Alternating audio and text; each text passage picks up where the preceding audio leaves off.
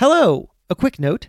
The episode you're about to hear was released when this podcast operated under an old name, which was Pessimist's Archive. The podcast is now called Build for Tomorrow. Okay, enjoy.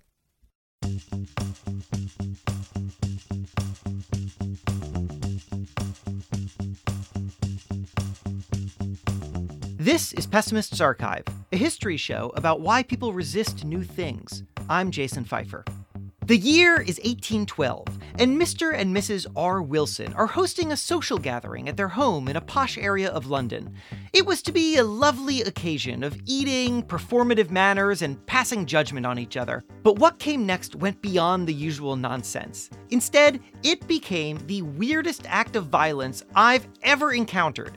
Multiple London newspapers reported on it. The newspapers then reported on each other's reports, and although each had slightly different details, I've read it all and pieced the tale together as best I can. And now, to bring it alive, I have asked a true professional to help me out.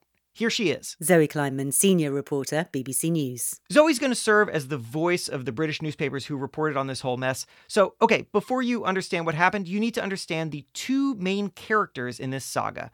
The first is General Thornton, a respected military man who seems to be something of a beloved curiosity among high society.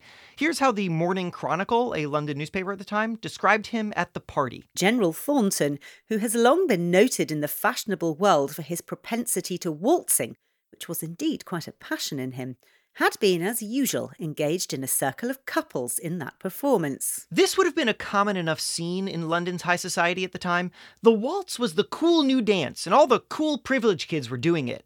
But after General Thornton wrapped it up, he joined what the newspaper called a group of commentators, by whom it was, as usual, observed upon with a great variety of opinions. By which I suppose the paper means a bunch of catty rich people. And one of these commentators was a man of letters named Theodore Hook, who is the other important person in this story. Because Theodore Hook had some words for General Thornton. Some fightin' words. But before we get to that, let's set the mood here with a little waltz, shall we? How about, this old 1921 record by Carl Fenton's Orchestra? Yes, there we go. Perfect. Thank you, public domain music. So, like I said, General Thornton loves waltzing, and he finishes his waltz and waltzes over to the commentators, where a fellow by the name of Theodore Hook delivers some commentary. Mr. Hook spoke in strong terms of the indecency and immortal tendency of the attitudes and movements introduced and rendered more familiar by the increasing prevalence of waltzing. To which the general says, "No gentleman can speak ill of the practice of waltzing." And then he throws his fine dishware to the ground. And everyone gasps. And someone says, maybe it's time to leave this party. But others, they want to stay, and nobody can get their act together and decide, and What has happened to the national interest? Okay, the broken dishware and all that stuff wasn't in the newspaper account, but one has to imagine that General Thornton's comments got the attention of all the partygoers because this had crossed an important boundary. The general said that no gentleman could speak ill of the waltz, and yet here in front of him was Mr. Hook, a gentleman who did speak ill of the waltz, and that means, well, the general was saying Mr. Hook was not a gentleman. The general must have realized the broader implications of all this, so he tried to calm things down. He declared, on being called upon to explain, that he did not mean to apply those words personally to Mr. Hook. But Mr. Hook was not satisfied, because if you are a gentleman and it's implied that you are not a gentleman, then gentleman code dictates that you must defend your gentlemanliness in the least gentleman way possible. The gentleman, we understand, took hold of him by the collar of the coat or by some part of his dress, in a way which, according to the extremely delicate interpretation of the point of honour, is considered as a blow. Whatever the hell that means. Point is, Mr. Hook laid hands upon the waltzing general. It's not clear exactly what happened next, but a few days later, the general got in touch with Mr. Hook, and here's what happened according to The Life and Remains of Theodore Edward Hook, a biography from 1849. The general was compelled to demand a species of satisfaction, which was very readily accorded. Which is to say, the general and Mr. Hook grabbed their guns and marched off to Wimbledon Court, where they were going to have a duel. To review, Two dudes got into a fight over the waltz at a fancy breakfast, and the only logical next step was to shoot guns at each other. And this is madness, right? Madness. Except it's not madness. This is what dancing does to us even today. Well, teens love it, parents hate it, schools also hate it. We're talking about freak dancing. It's been banned in a lot of schools. I love the way he gets into a little rhythm when talking about freak dancing. That's Dave Walker of KCRA Sacramento. And okay, actually, you know what? Wait, can we just drop a beat there for Dave? We're talking about talking about freak dancing. Hell yeah, Dave Walker of KCRA Sacramento, you freak! Dancing. Freak dancing. Freak dancing. So, okay, listen, here's the thing. While we all know how today's dancing trends can rile up an older generation, we tend not to know just how far back this thing goes. People have been upset over dancing for what seems like all of history, but there's a reason that today we're going to be focusing on the waltz, and that's because today's modern dancing opposition can trace its origins back to this very dance, the waltz, a dance that today we think of as performative and classy, but in the early 1800s was considered what Mystique would call So scandalous. I mean, this scandalization was not just about one bitchy rich guy at a party. Here, for example, is the Times of London in 1812 raising a warning about the waltz. So long as this obscene display was confined to prostitutes and adulteresses, we did not think it deserving of notice.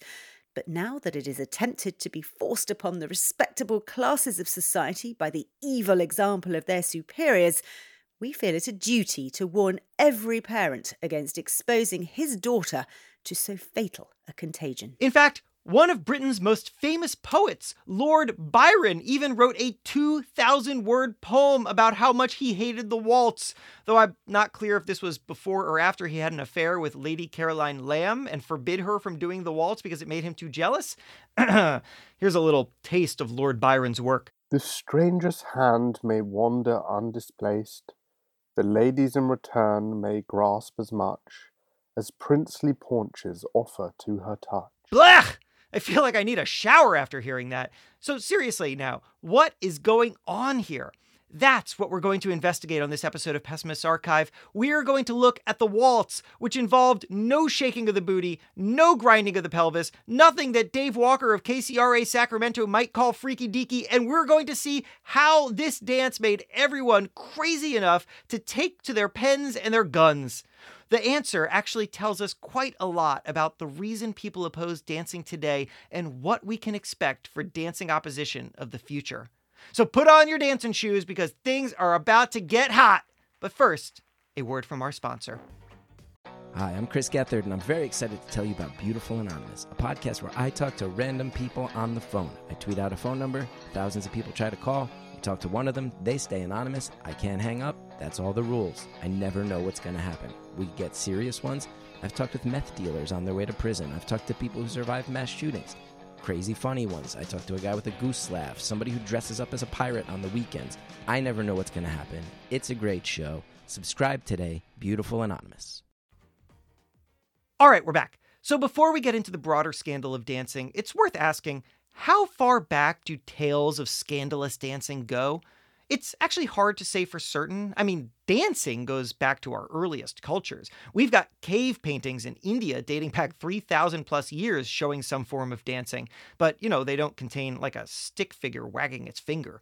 The Bible, meanwhile, contains all sorts of references to dancing, generally in relation to praising God. And although it doesn't have anything specific to say about forbidden dancing, you can find all sorts of Bible study websites pointing out that the Bible never mentions men and women dancing together. So I asked around a bit looking for some early evidence of forbidden dancing and learned about this piece of German folklore called Dancers of Kolbeck.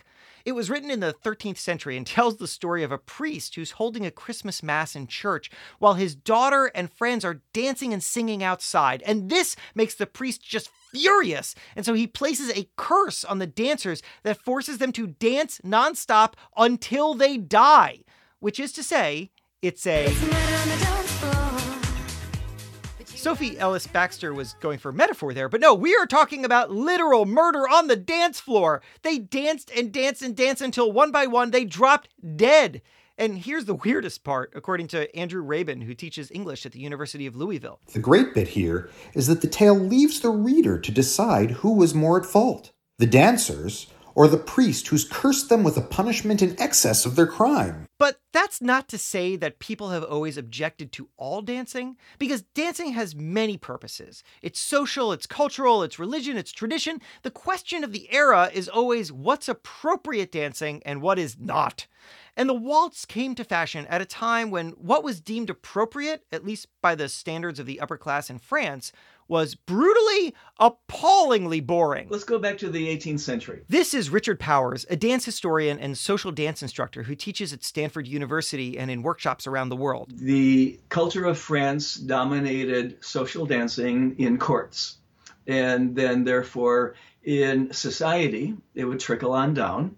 So French court dancing was performative. And if you went to a ball in the Baroque era, you would be bored to tears, because what it was literally hours of one couple at a time performing a dance while everybody watched, starting with a hierarchy of the highest ranking at the ball on down. That means 3 or 4 hours you'd be sitting, probably making catty comments about whoever was dancing, because it was a ruthless backstabbing culture. So now I can't tell which is worse, being cursed to dance until you die or sitting there for 4 hours watching these catty bastards take turns on the dance floor. Now, not every country in Europe had such painful dancing, but the dances of the time did all have at least a few things in common. They were all very controlled, very proper, and included very little physical contact. But the waltz was the opposite of that. The waltz is fast and fun and made for socializing and came from a very different tradition. It was basically a fertility dance. This is Mark Knowles, who's on the faculty of the American Academy of Dramatic Arts and author of a book called The Wicked Waltz and Other Scandalous Dances. And this thing he's talking about, a fertility dance, just confused the absolute hell out of me because, okay, I mean, you'd think fertility dance would be all about making babies, right? So see if you can understand this faster than I did. Fertility dances were used as a ritual, and that the higher you would toss the women, that would sort of symbolize the growing of the crops and how high the crops would grow. The cross? Crops. C-R-O-P-S. The crop. Crops. Which yeah. means... the wheat or the corn or whatever. Oh, the crop. Like your child is a crop. No, not your child. What? The field, the plants that were out in the field. So the corn or the wheat. Sorry, I wasn't clear.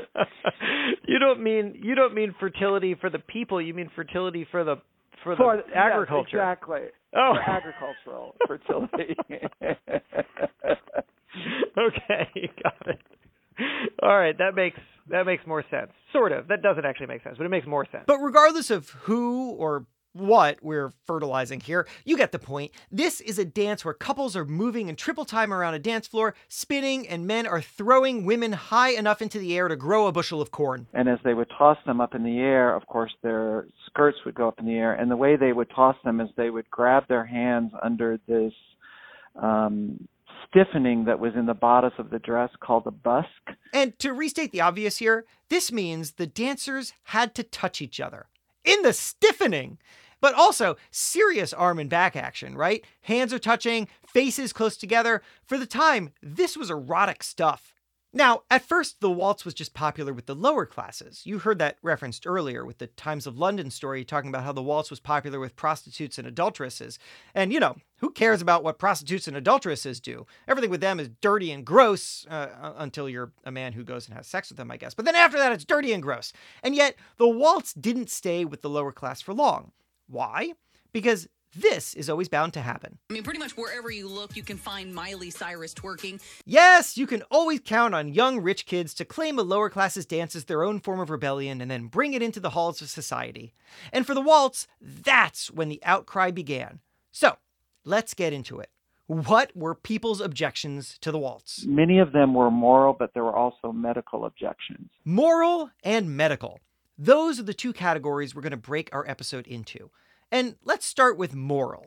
Okay, so, we should really get this main point out of the way because it's obviously coming. There's no surprise that people would be concerned about the easily corruptible moral standards of men, what with the menfolk's weak constitutions and their easily manipulated sexuality, and oh, fine, I'm just kidding. The historical reasons for the protests somehow always go back to women and the body, and fears about sexual promiscuity, Protestant taboos about the body, and fears always seem to come back to fears of and for the feminine, right? That the dancing would just wreak havoc on the morals and sexual development of women and girls. That's Julie Malnig, cultural historian of theater and dance performance at New York University.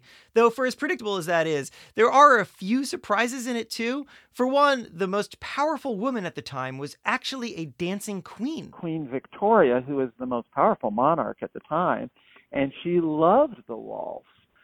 So she would dance with, her husband, and everyone was trying to imitate the queen. So it was like wildly popular. And at the same time, people were saying that it wasn't appropriate. So this is essentially what it would be like if, George W. Bush came out to say he regularly grinds on the dance floor with Laura and everyone else should too. As far as I'm concerned, the debate is over. I did what I did. Shake that ass, Mr. President. But of course, although Queen Victoria set a lot of cultural agendas, she couldn't stop people from worrying about how the waltz would impact women. There was, for example, the question of what all that spinning would do to a woman's mind. She would get dizzy and fall back into lust. Or if she got overheated, then a gentleman would say, well, why don't I take you outside to my carriage in the cool air and you can recuperate, but then she's all dizzy sitting in the carriage and he could take advantage of her. And if you want to hear how that concern sounded out of the mouth of someone from the time, I offer you Madame de Genlis, a side character in the French royal court before the French Revolution. Interestingly, the revolution would be a huge boost to the waltz because the waltz was seen as an anti-establishment dance. And Madame de Genlis survived the revolution, though her husband's head was chopped off. And in 1818, she had this to say about the dance of the common people. A young woman, lightly dressed, throws herself into the arms of a young man. He presses her to his chest and conquers her with such impetuosity that she soon feels her heart beat violently as her head giddily swims.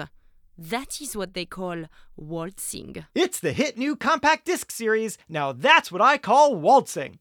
So, okay, that about summarizes people's concerns about the waltz and sexuality, but what's more interesting, I think, is how people worried that the waltz wouldn't just be sexualizing, but that it would also be liberating. Because here's the thing about the waltz, the man and woman perform the same footwork. The dance equalizes them. And this is, in a way, foreshadowing women's suffrage and women receiving the right to vote. And gaining more political power. So they are matching the moves of men on the dance floor. That's what social dances do, is they mirror society. And hold on to your hats, gentlemen, because it gets even spookier. In order for a grand waltz or a Viennese waltz to work, a woman has to be strong. If she is too weak in that, you sort of spin out of control. So it's showing that women are equally strong with men. So here you've got this dance where men and women are touching and their footwork is the same, and it encourages women to be strong and think of themselves as men's equals, and we cannot have any of that. No. But of course, that's not the way men would have actually spoken their objections. Remember our man Theodore Hook, the guy who got into a duel with the general over the waltz? His writings are full of explanations for why he thinks dancing is so unbecoming for women. And here's a nice example. Whenever we see a lovely girl doing that which degrades her, which must lower her even in her own estimation, we feel a pang of regret, and lament to find conduct applauded to the very echo which reduces the beautiful creature before us to a mere animal in a state of exhibition. I love how he thinks he's being a champion of women here, It's like, don't objectify them that way, objectify them this way.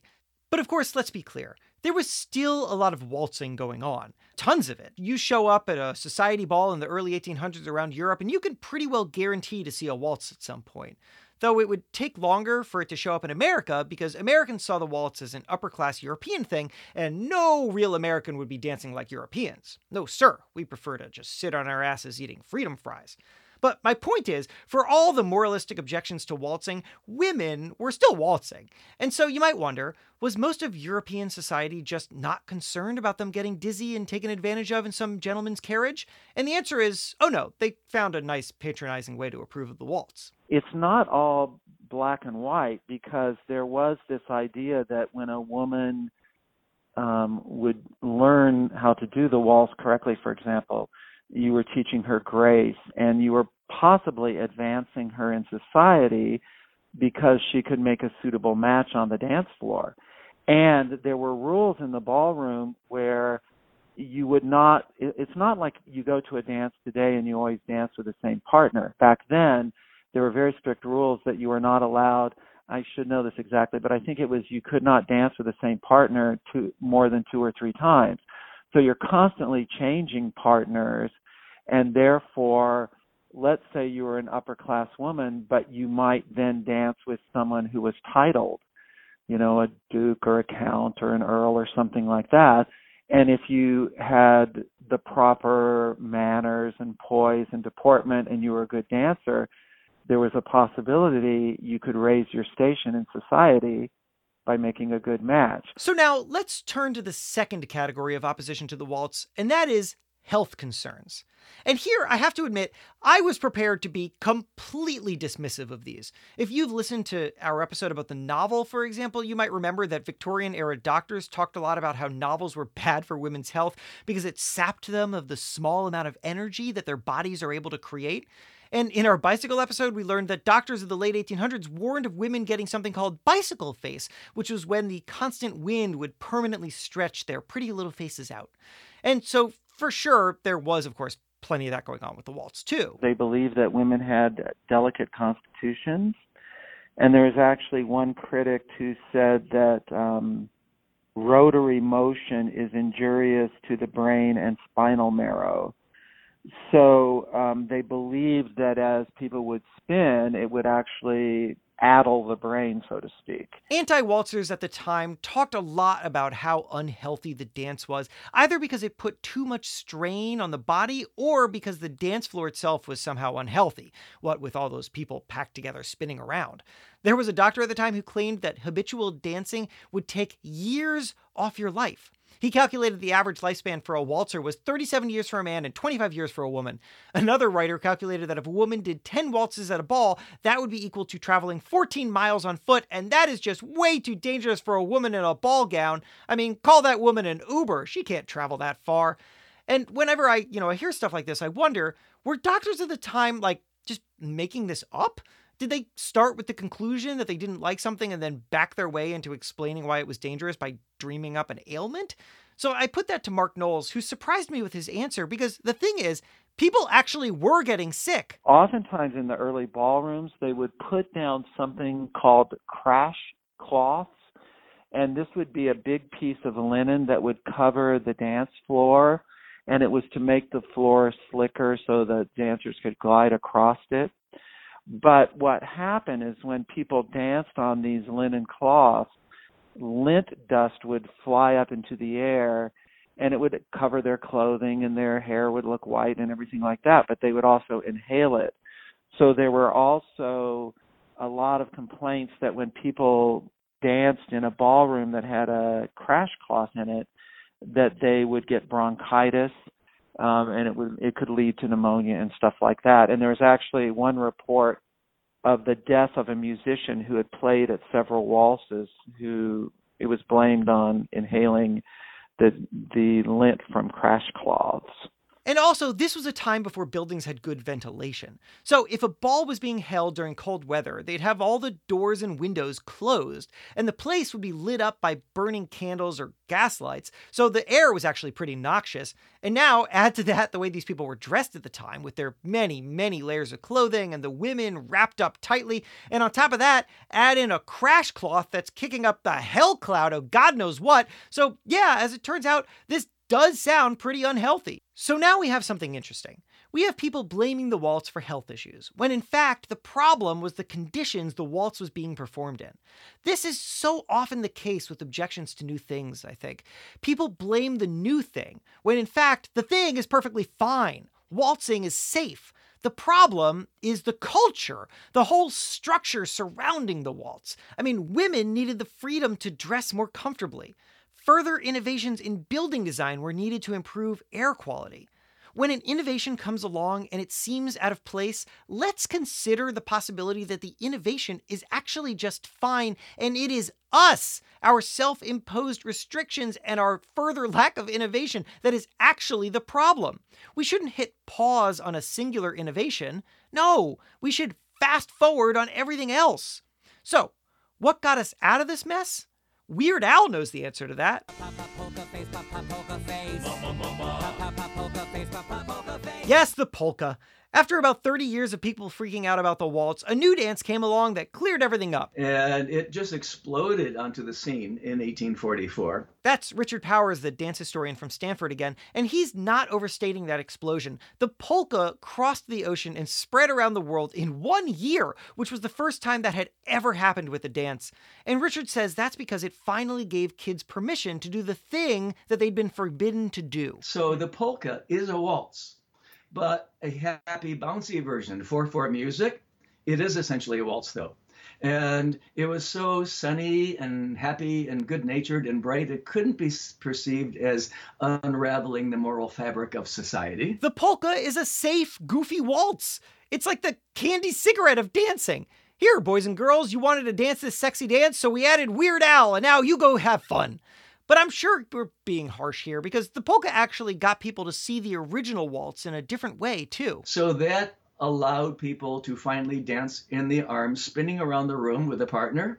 And once it was seen that it didn't cause any problems after all, that ushered in the waltz. If something seems threatening, find a safer way to express that same thing. It's like innovation inoculation, a vaccine for new things. But of course, although the polka had done its duty, the scandal surrounding the waltz would just replay itself in different forms forever. Because there was always some new way in which old people would feel threatened by young people. We can all think of examples of this, right? I mean, rock and roll, for example. But we at Pessimist Archive figured, there's got to be a bunch of dancing scandals we've all totally forgotten about. So just for fun, we dug through old newspapers looking for them. And oh boy, did we find them. I'll offer a few here, and to read them, I've brought in King Kaufman, host of the great podcast Not Your Century, whose voice you'll hear in a second. Not Your Century is a daily podcast by the San Francisco Chronicle that digs up interesting stories from old newspapers. It is super charming. It's like a 5-minute history lesson to start your day. Definitely worth checking out. Okay, so let's get digging. First, did you know that American preachers once tried to eliminate dancing from the presidential inaugural ball? Someone made a big stink of it in 1888 before the inauguration of President William Henry Harrison. According to a Chicago newspaper called the Inter-Ocean, the preachers were urging General Harrison to rise to the occasion and place the seal of his disapproval upon the dance.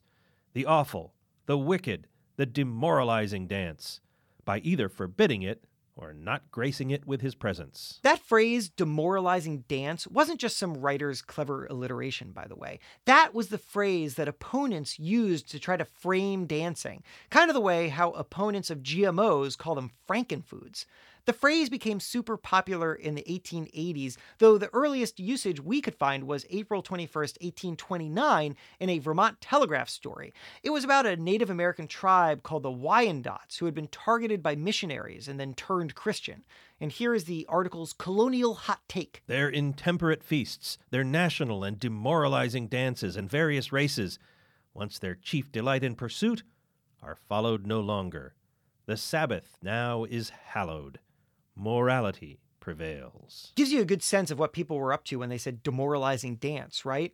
It's not just about condemning the dance. It's about condemning entire lives and cultures.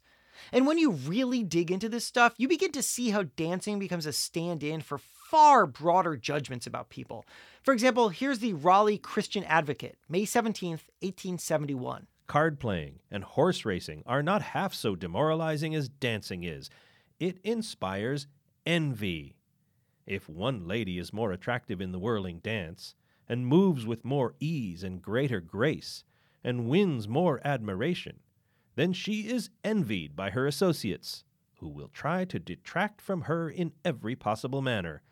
It blunts the sensibility of moral purity. And on March 14th, 1888, the Clyde Herald of Kansas ran a piece about the Washington Territory. It wouldn't actually become a state until the following year, and the writer warned that although the climate and soil in Washington may be good, the inhabitants were another story. As far as I can learn, I am led to conclude that the dancing mania is epidemic in this part of Washington Territory. More or less, the opposition to dancing repeats itself like that.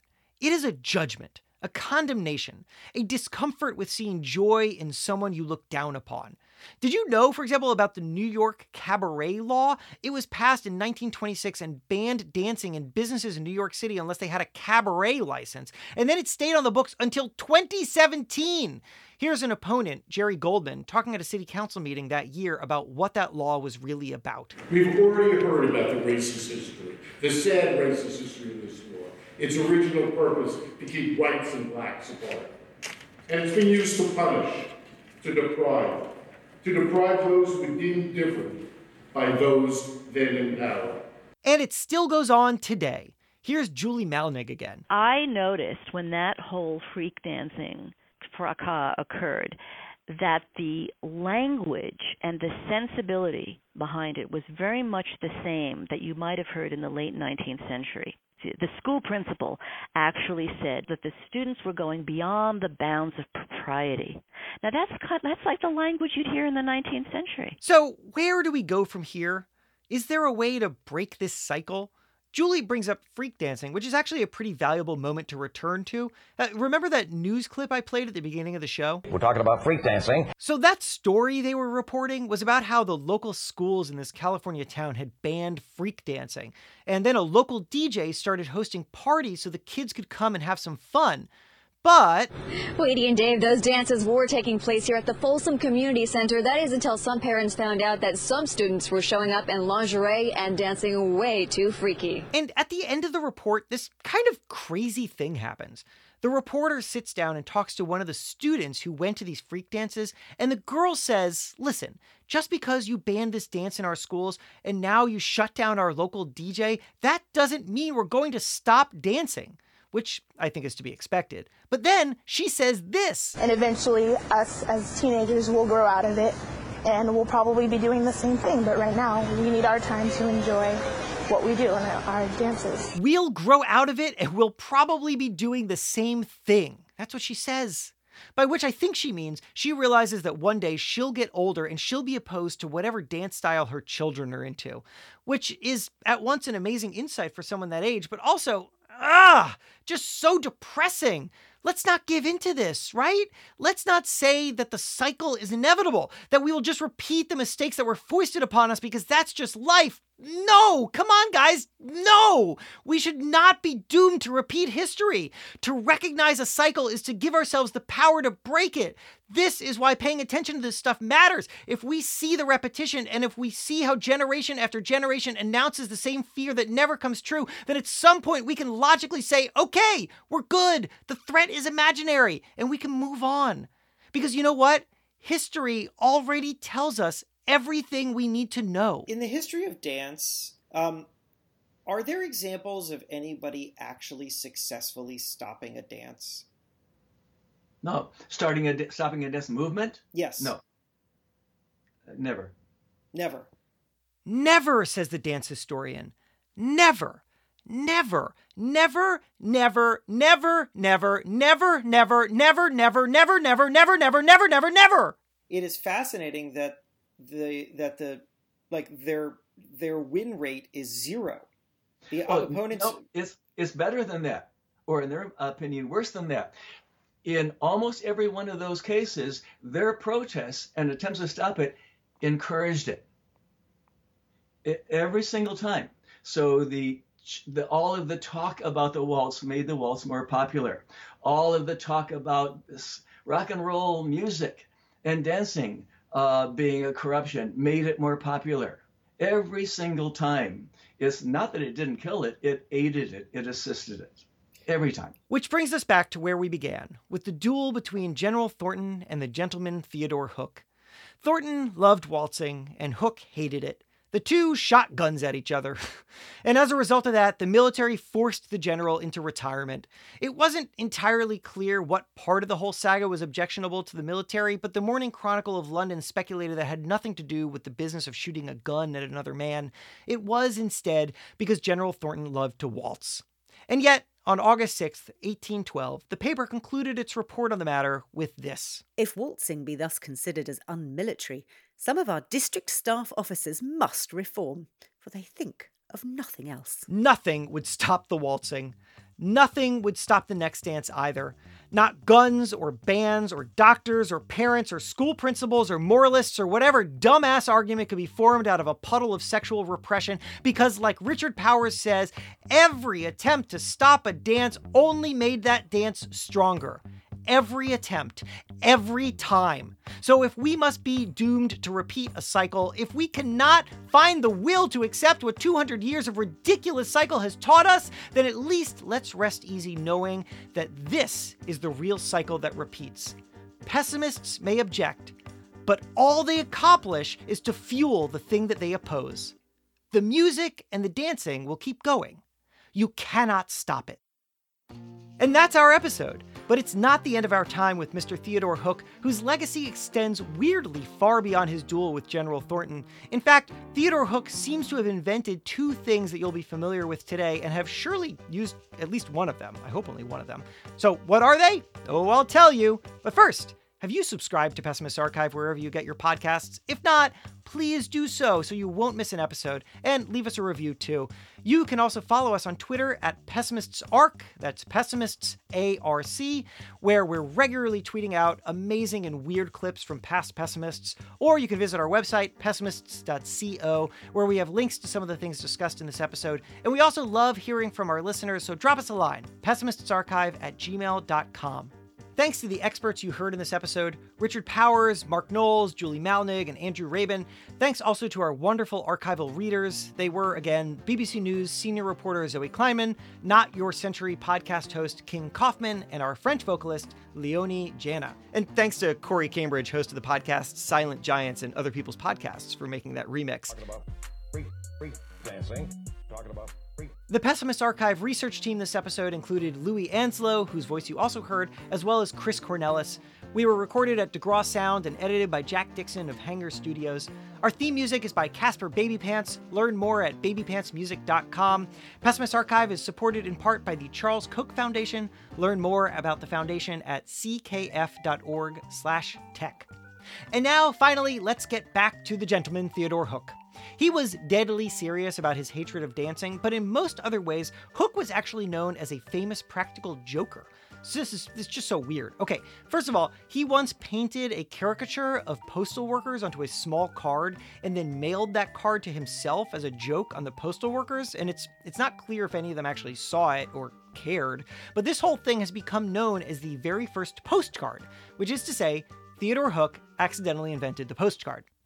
And he also seems to have invented, like, swatting? You know, that terrible thing where some bro is playing Call of Duty and places a prank call and sends a real-life SWAT team to the home of someone he's playing against? Except back in London in the 19th century, it was Theodore Hook sending basically every, like, chimney sweep, pastry chef, tailor and lawyer, doctor, wedding cake maker, reportedly more than a dozen pianos and more, all to one house on Berners Street, thus causing chaos in London and creating what famously was known at the time as the Berners Street hoax. So there it was. A man who loved to pick a fight, went out of his way to create confusion, and had very firm beliefs about what was and wasn't appropriate for women.